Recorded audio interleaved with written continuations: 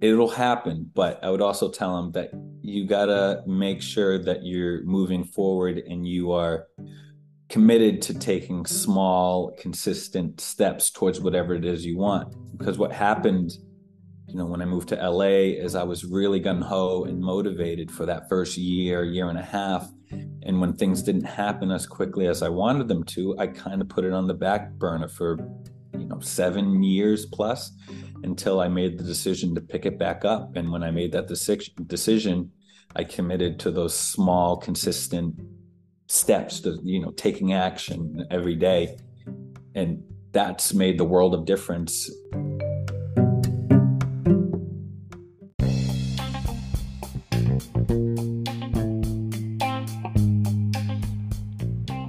You are tuning in to For Better Self and Net Worth podcast. This is a podcast where I encourage you to live the life of your dreams by adopting the right mindset, navigating through tough challenges, and respecting your bank account.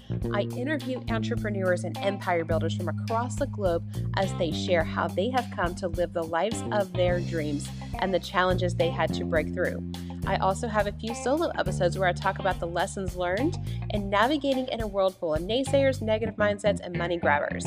I personally believe that attitude is everything, and with the right attitude, you can get the life that you dream of. I'm so glad you're on this journey with me. If you're listening, make sure you have hit the subscribe button, and on Apple, give me some love by leaving a review. Most of all, I hope every episode you hear on here leaves you inspired and on fire to live your best life without breaking the bank.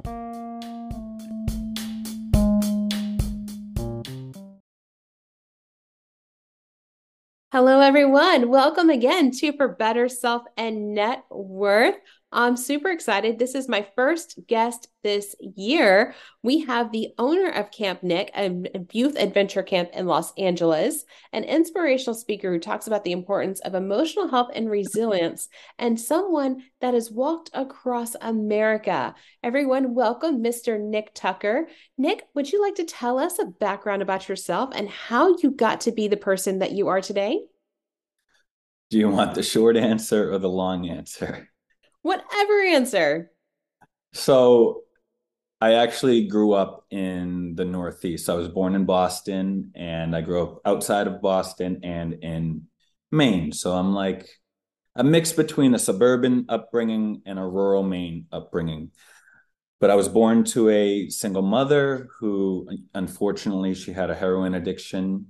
So she ended up losing me pretty early on, and I was put into foster care. So I was a ward of the state of Massachusetts, and I ended up spending the first 2.5 years of my life with this wonderful family, the Lorians. Now, my mother ended up getting clean. She had my younger sister, and she got both of us back from the state, and we lived with our mother. But in 92, she was diagnosed with the AIDS virus, and it was rough for a little while because it took a real toll on her physically and emotionally. And eventually, after almost 7 years of being clean, she relapsed and we had to go live with the Lorians. So for years, a few years there, we bounced back and forth between the Lorians and my mother until eventually we were in Southern Maine full time. And that's really when I began to thrive. And I was doing well in school. I was doing well in sports. And I started emceeing all the school pep rallies. And that's when I first figured out that, hey, man, I love getting up in front of people and speaking. But maybe back then it was a little bit more attention seeking. But it kind of grew. And I started getting praise for my public speaking skills. I'm like, maybe I have a gift here. And then senior year of college, I took a public speaking class and the professor's like, you're really good. I think you could do this for a living.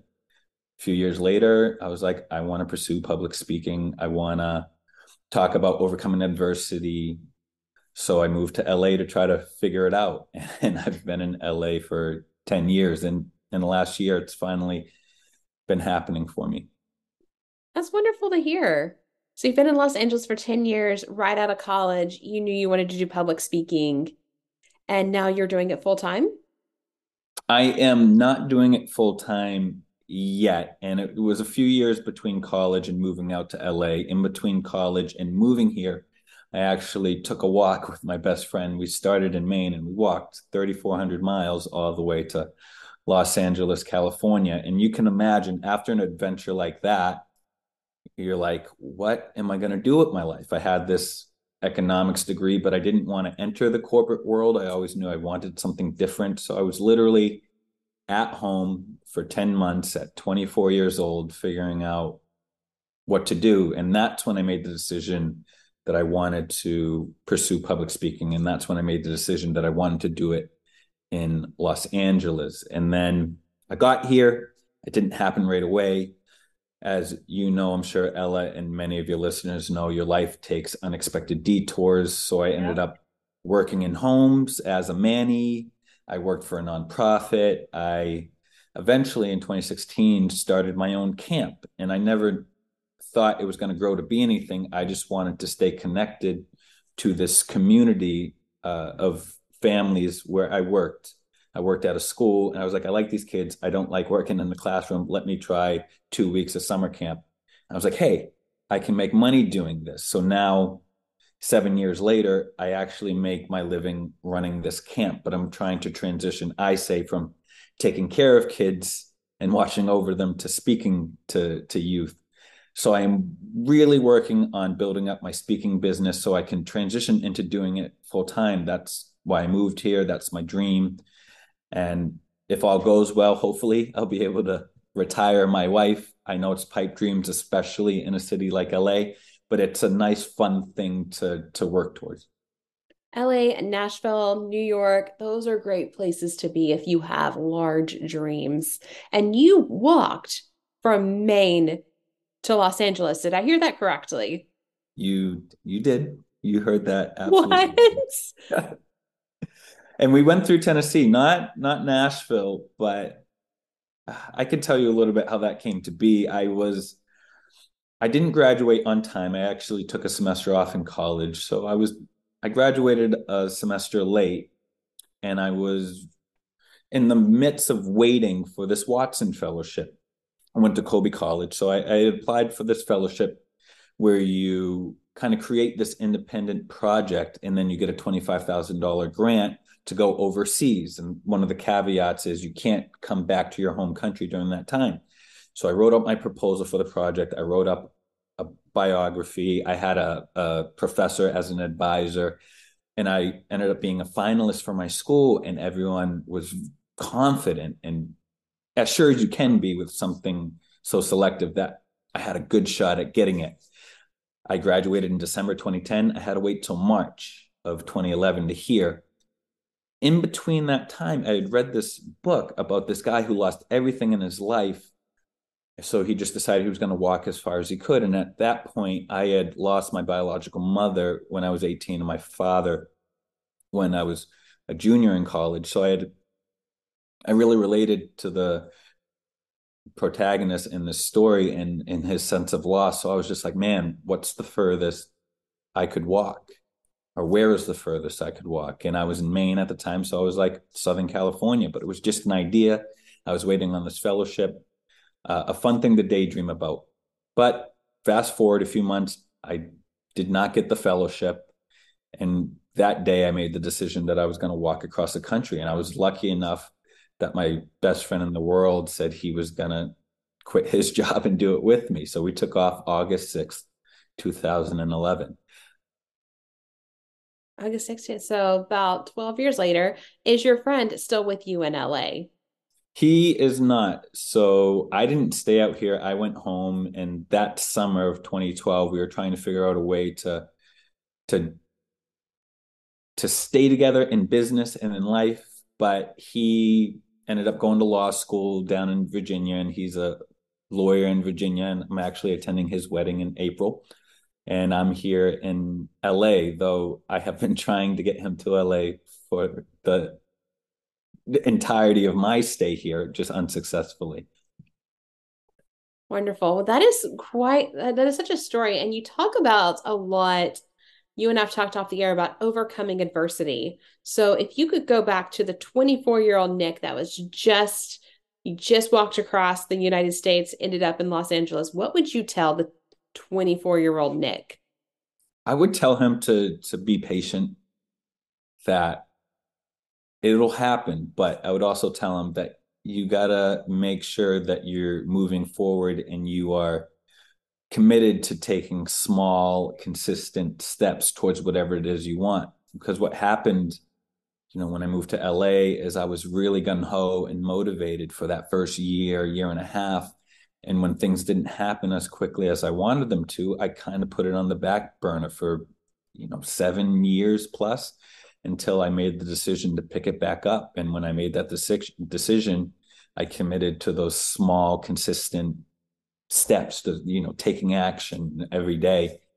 And that's made the world of difference in being able to finally get on stage and being paid to be on stage or it not happening. So if I could tell my 24-year-old self that, I would really try to drive that home. Now, whether he'd listen, that's up to him. Yeah. Well, tell me about some of your recent speaking engagements. So this fall, I was able to get on a few stages back in my home state of Maine and in Massachusetts. I went to a couple high schools and a middle school, and I was able to tell them my personal story. And what I've been really trying to get through to kids is that emotional health is very important.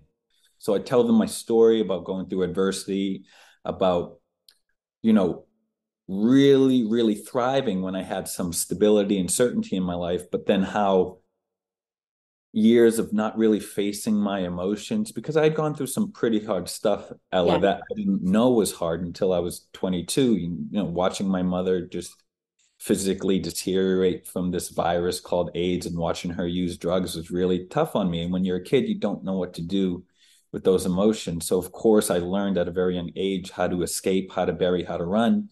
And then I bring the kids on this journey like, look, this stuff happens and some bad stuff can happen to you when you're young before you have the capacity to understand. But if you don't learn how to process what's happening to you, this is what can happen later on in life. So in college, I was binge drinking. I became extremely promiscuous. I was becoming violent when I was blackout drunk, and I didn't know why until eventually I wrote out my story. I was like, hey, there's a pattern here. I never processed my emotions, and all this trauma that I had walked through is coming back and it's manifesting in my life in very destructive ways. So I try to tell kids to stop, take a minute, look at your life, take some inventory, try to process things you haven't processed, talk to someone if you need to, so that you can move forward trying to be a better version of yourself. And that's what I've been able to do last year and what I continue to strive to do this year and moving forward.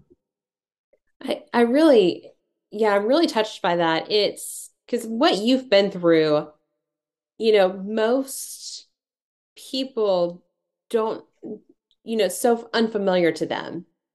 Yeah. You've watched, well, you had your birth mother was taken away from you. Yeah. And then it was your adopted mother Yeah, we can use that a passed away from AIDS or adopted foster mother. my so we call them my guardians because they never officially adopted me since both of my parents were Okay. around until after I was 18. But they were a very protective factor in my sister and my life because whenever, my dad, we had a relationship with him, but we never were raised by him. We'd visit him when he was stable and when he was around and not, running the streets using. But really, it was my biological mother and my guardians, Lisa and Paul, who raised me. And whenever my mother was either too sick or maybe she had relapsed and she was really struggling with her drug use, we would go with Lisa and Paul and my four brothers and sisters, non-biological. It was their biological children. They had four, but I've known them since I was pretty much born. So they're as much my brother and sisters as my own blood.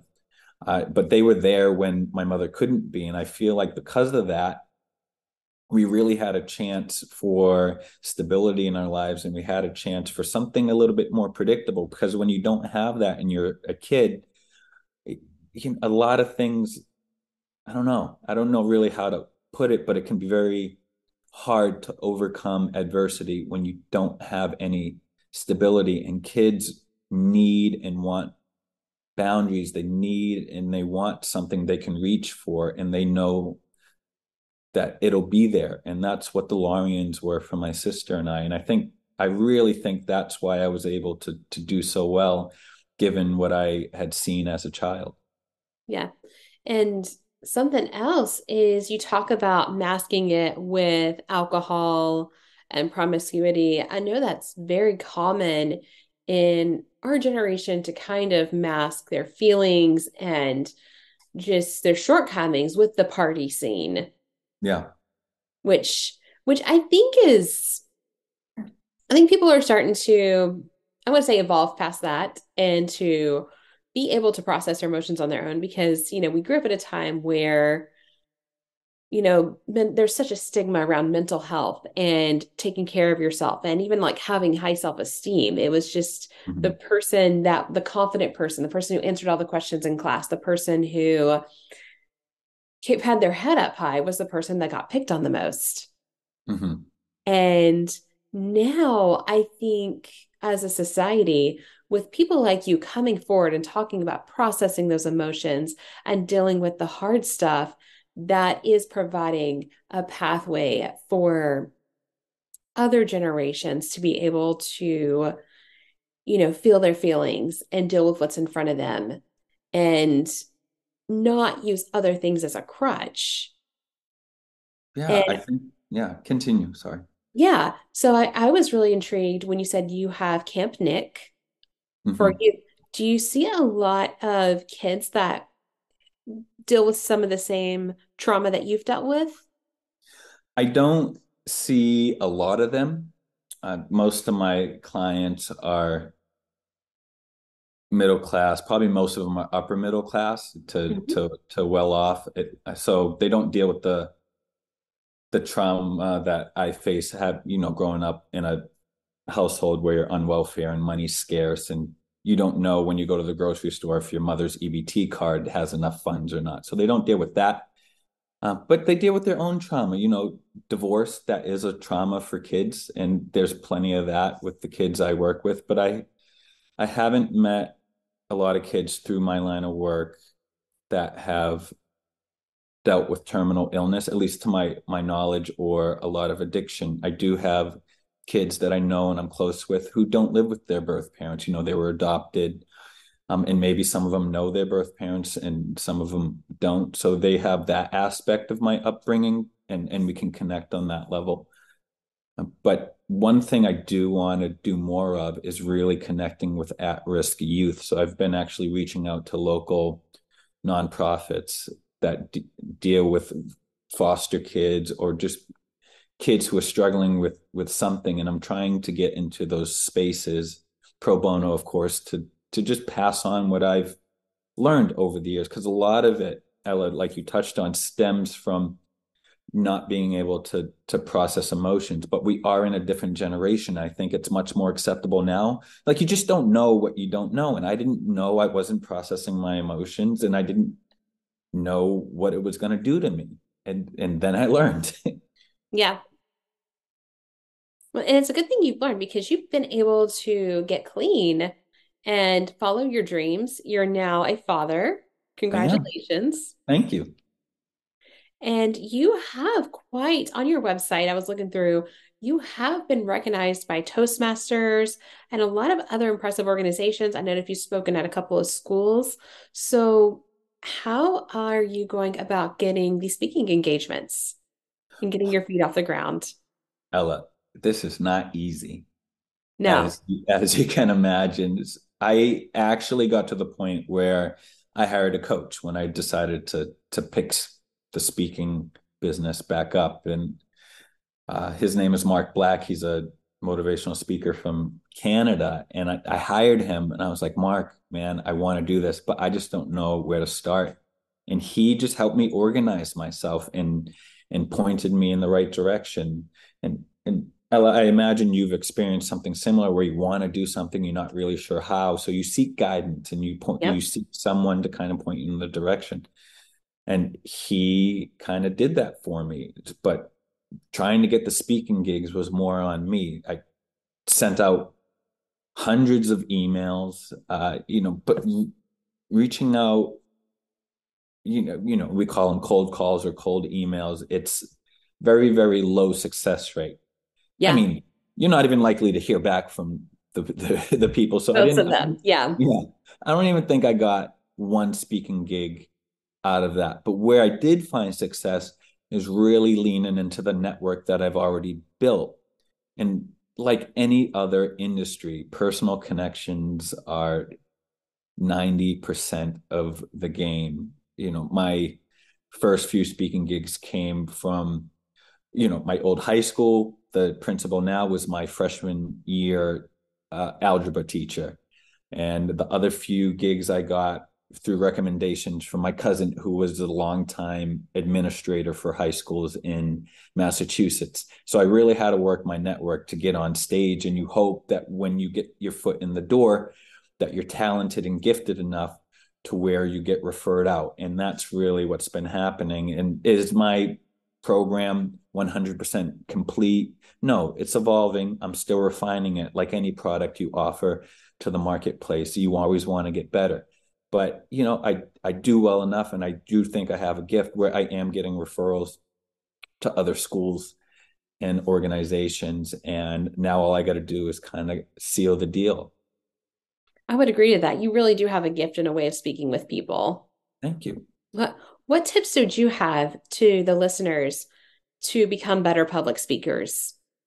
I would, if you're, it depends what you want to do, but let's say you're giving presentations at work, or maybe you want to do something more like I'm doing. It's really all the same. I really recommend Toastmasters as a tool to utilize. It's pretty inexpensive. Most clubs we're talking under $60 every 6 months. And what they do there is they really help you eliminate some of the speaking no-nos, or some of the things we do as when we're up in front of people that take away from the message we're trying to relay. So that's filler words. That's like ahs, you knows. They really like, yeah, like, and it's hard to completely eliminate them. Like I haven't even completely eliminated them, but if you could whittle them down, it makes your presentation that much more impactful. But it also helps you get comfortable getting up in front of people and speaking, comfortable not just with what you're saying, but with your body, using gestures, utilizing whatever space you have where you're presenting, whether it's a stage or whether you're in front of a conference room. And it touches on all of that, from when you're doing PowerPoints or when you're just going off the cusp, or whether you're writing and presenting a speech from a podium or a lectern. But let's say you don't want to join a club. I would record yourself or give a speech in a mirror, so you can see what you look like and what you sound like. But what you're going to miss out on, unless you're giving that recording to other people, is you're going to miss out on the peer review. And that's really where Toastmasters thrives, because you're being, I don't want to say judged, because it's not judged, you're being coached on your speeches so that you can continue to improve. And I've learned too, like peer-reviewed projects, if you're reviewing them and they're reviewing you, you're learning a lot from each other. So I will look at other portfolios and see what I see in them and say, okay, this is what I think. And that's something that if I notice that in somebody else, I can also apply it to my own. Yeah, absolutely. You get just as much out of reviewing someone else's speech or someone else's portfolio or whatever it is than you do about having your stuff reviewed. Yeah. Yes. I love that. And $60 for every 6 months, that's a steal. It's a rough number. I don't know what it is now. In some clubs, some clubs charge an additional fee depending on whether they need to rent out space or not. But the Toastmasters fee itself is very, very affordable for most people. Good. And public speaking is a skill that anyone should have, regardless of what career path you go into. Absolutely. I have people walking into Toastmasters clubs that just want to get better at interviewing. Mm-hmm. Because job interviews can be very daunting.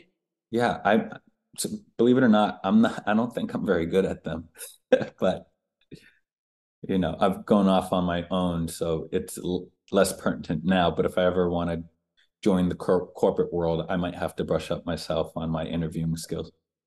I think the best interviews are, just in my opinion, are conversational instead of interrogation processes. Hmm. But I think I've done the job interview thing before, and I think a lot of people I think they have fun with the interrogation process. It seems like it anyway, by the way I'm reading the situation. No, that's a fun thing to think about. I was invited as a student interviewer at my high school when I was a senior because there was a vacant spot in the counselor's office.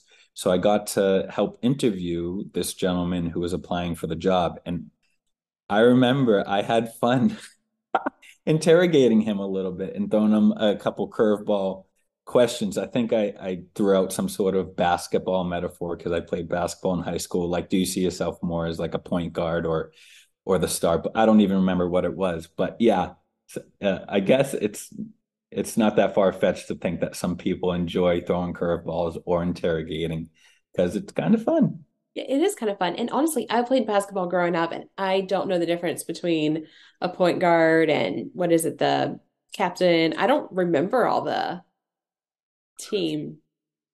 Other Yeah. positions. I don't even really remember what I said, but I think I was trying to get to the what I was trying to get at was, are you a team player or are you like a ball hog? Yeah. Yeah.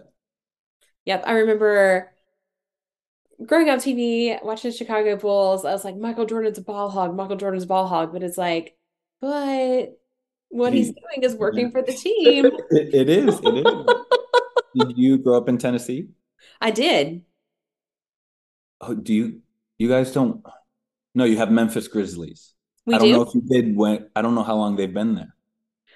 I am really not sure. I lived on the other side of the state, close to the Virginia and North Carolina line. Yeah. So I don't remember the professional team. We were closer to the Charlotte Hornets. Yes, I was a Charlotte Hornets fan growing up Yeah. because I really liked Glenn Rice.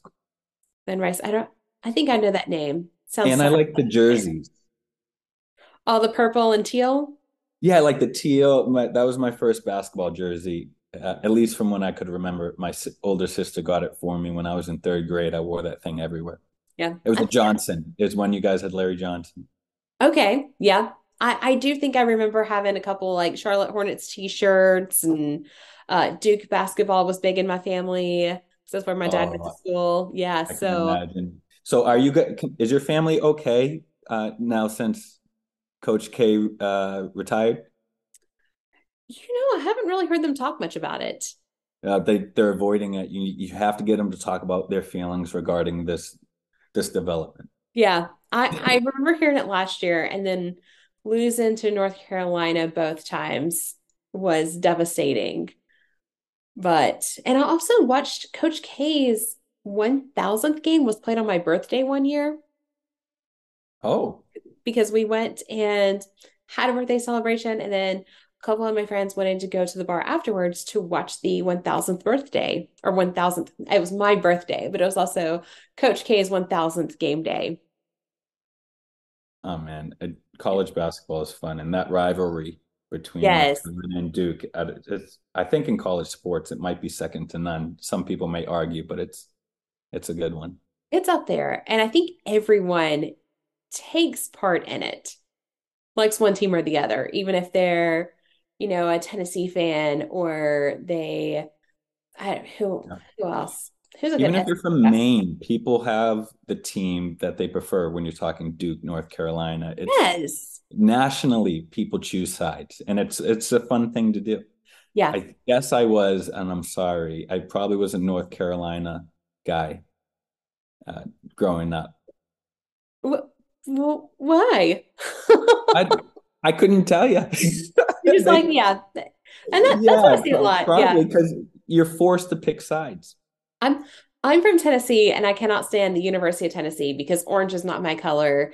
Uh, And I went to college with a lot of people who paid way more attention to the University of Tennessee sports teams than they did ETSU.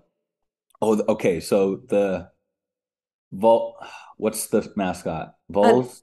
it's a dog, it's a mutt dog, not even a purebred. And they I think the original was like a guy that was a pioneer I remember a pioneer that carried a shotgun. Is University of Tennessee is the orange one, yeah? Yeah, the really, And it looks like really, the disgusting, Pat, overwashed yeah. orange.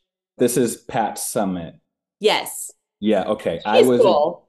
So my older sister played basketball. So I'm 5 years younger than her, but I used to just like sit in the front row, didn't want anyone else around me, and just used to watch her basketball games. I knew all of the girls on the teams. Like I was their number one fan. But she loved watching women's college basketball. So I used to watch it with her, and her favorite team was Tennessee. So I was very into the Tennessee UConn rivalry back when Yep. Tennessee had Tamika Catchings. I loved her, and so that Geno Pat Summit rivalry, and I was always pulling for Tennessee. I think Geno got the last laugh, but Pat Summit, she's a Hall of Famer. I mean, And I've been to a NCAA women's championship, and I remember Gino winning. Gino was a guy, right? yeah, I mean I he won thought so. several Yeah. after. I mean Pat Summit had a lot of success, and then she kind of passed the torch to unwillingly to Geno and the UConn Huskies, and they won several national championships.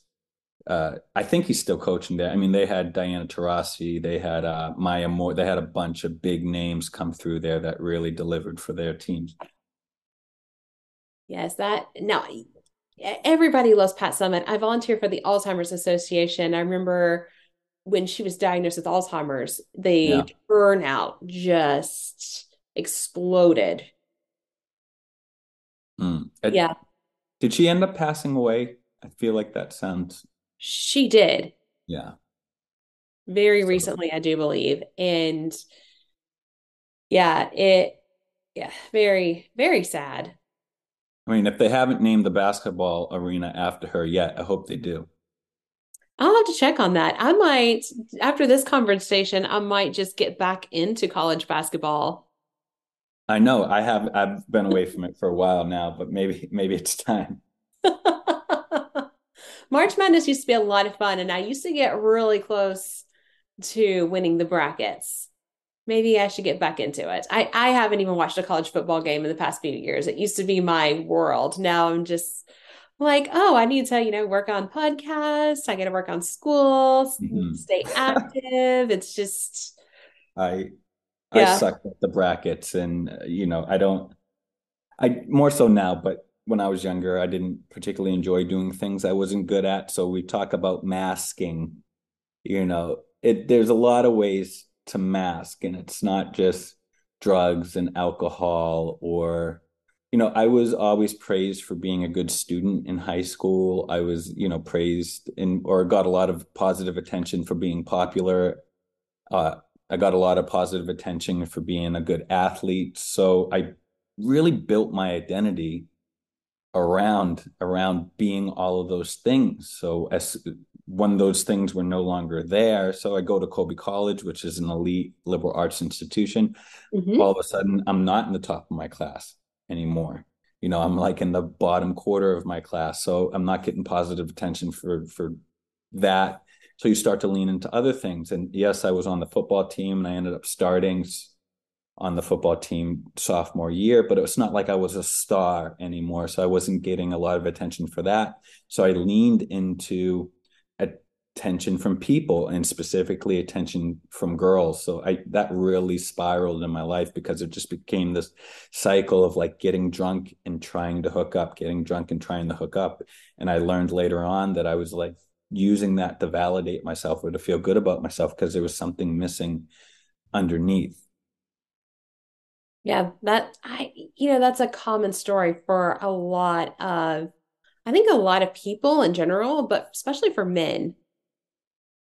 Yeah, it's some people say it's society, and some people say it's nature. It's both. The reality is we're not taught from young, or at least my generation and generations prior to us, we're not taught to process our emotions, and actually we're taught to kind of bury them and not face them. And I know, especially our parents' generation, you know, everything was swept under the rug. If anything happened in the household, it's not like that anymore, thank God. But, even as millennials, we weren't really told to sit down and talk about our feelings. Let me rephrase that. We were, some of us. My mother tried. I wasn't willing because we didn't see it in pop culture, and we didn't see it from other men. Yeah. And that's kind of like the man that hooks up with all the women, that gets all the girls' attention. That's the cool guy. Yeah, I was trying to be that. Yeah. Not the guy that is respectful. It's like Right. Barney Stinson on How I Met Your Mother. Oh Disgusting. yeah. Oh And my then God. they I paired him love up with Robin, who was supposed to be self-respecting. And Mhm. after that happened, I quit watching the show altogether because I just remember how disgusted I was by the whole thing. Um, well, like they do, like what happens in many sitcoms is the writers wrote themselves into a corner, and to try to get back from that. I mean, the last season was not very good, but you know, college, it was a it was a crap show, and I basically what was happening is my actions were running up against what I was taught growing up. Hmm. And when I was with Lisa and Paul and my guardians and my brothers and sisters, we grew up going to church, and I was taught um, traditional sexual morality in the sense that you wait until you get married, or how to be respectful of women. So there was this undertone of guilt even when I was, at the deepest of depths into the whole drinking and being promiscuous. There was this undertone of guilt because I knew better. Intellectually in my mind, I knew better, but I like couldn't help myself. And a part of me didn't want to help myself because, like you said, I guess I wanted to be the cool guy, or at the very least, I was feeding off of this attention. So it was kind of like a drug. It was my vice, it was my addiction. Now, with drinking, I didn't need to drink, but the binge drinking culture in college, I wasn't going to say no. Everyone else was doing it, and it seemed fun. Yeah, that's what's fun to do. It's like you go, I think I went to college in, far East Tennessee, and the whole thing was, well, there's nothing to do but drink beer. You could Right. have found other things to do. But that's just what the common notion Yeah. was. Right. If I could go back to undergrad and redo it, I would do it in a heartbeat. I mean, no regrets, don't get me wrong, but I've visited my alma mater a few times, and I learned about things they had offered that I had no idea. Like they had a woodworking class, they had a blacksmithing class. I was like, they had this while I was here, and I had no I would do that. We weren't far from some of the Appalachian Mountains. Like I would have went hiking. I love hiking. I mean, I walked across the country. I love hiking. I love backpacking, and I was right there in central Maine with it at my fingertips, and I didn't take advantage of any of it, and I'm kind of kicking myself for not doing it. But we live and we learn, and that's why I get Exactly. up on stage and I talk to younger kids, because you hope you're really just planting seeds, and you hope they get something from it. But obviously, like us, they're going to make their own mistakes, but at least you hope that they're like, wait a minute, my parents, or wait a minute, this guy, or wait a minute, somebody said this one thing one time. Okay, I get it now. Yeah. And if you can learn it later in life, you're still doing better than a lot of other people. Yeah. And You can it's, learn yeah. to process your emotions and to enjoy what's around you later in life instead of masking things. Hmm. I think you're still better off than most people. Yeah. And I would want your listeners to know that, like, people are going to walk through it. And I think most people like me, at least I want to think most people are like me, probably especially men, is a lot of us have to learn the hard way. But where the planting the seeds comes in is you never learn if you don't know any better. So you're trying to let people know that there's a better way. Now, whether they choose that way or not, that's up to them. But maybe they get to a point, some point in their life, where they're just hitting rock bottom and they don't know where else to turn. And they remember that there is a better way. And they remember maybe where to look to try to find that path. And then hopefully they have the strength to make the decision to take that path. And to have some great role models. And I know the messages that you're giving these kids, they're going to remember later in life. They're going to have that in their arsenal. Your mouth to God's ears. To make the right decisions. Well, Nick, thank you so much for sharing your stories and for being so vulnerable. This just was very inspiring, very touching. You have overcome a lot of adversity, and you're using your life to help improve others, which I really admire. How can we, the listeners for Better Self and Net Worth community, support you? Well, there's so many ways that you can support me. First, I'd start by visiting my site. It's nickrtucker.com. That's nickrtucker.com. And I am trying to get on more stages. I'm trying to get in front of more adolescents, more young adults. And I want to tell them my story. I want to tell them what I've learned. I want to impart the wisdom that I think could be beneficial for them to carry with them as they start to separate themselves from their parents and go out into the world on their own, because there are a lot of people stuck, and there are a lot of kids who have walked through trauma and don't know where to turn. And they need to hear messages like mine. It doesn't even have to be mine. I would like it to be mine because I'm trying to make a living doing this. But if you know of schools or organizations that could use this message that I am delivering, then please visit my site, reach out to me, refer me if you think they would get something out of it. And that's, I think, the best way you can support me at this point in my journey. Wonderful. Well, I will put your website in the show notes. And awesome. Also, any social media? My IG is at Nick R. Tucker. So nickrtucker.com. Nick R. Tucker is my IG. So there is some continuity there. Wonderful. Wonderful. Well, I will make sure, give you a shout out, put you in the show notes. And I'm sure so many people are going to be inspired by your message. Thank you, Ella. Yeah, thank you. Yeah, this was fun. You are listening to For Better Self and Net Worth. In this community, we think you'll find your self-worth comes before your net worth and everything else. We also think you were designed to go after the life you want by ditching societal norms, knowing exactly who you are as an individual, and going after your unique purpose here on this earth. Every week, Ella interviews an entrepreneur that designed the life they wanted among the challenges, naysayers, and leaving outside their comfort zone. Or you're going to hear straight from Ella, where she talks about the important lessons she's learned in life and how she's achieved the overall happiness she has. This is Ella, the host for Better Self and Net Worth. Based out of Nashville, Tennessee, she makes every single day an adventure. You'll always find her right here behind the microphone, sharing all her thoughts with all of you. And we appreciate you listening and hope you enjoy this episode.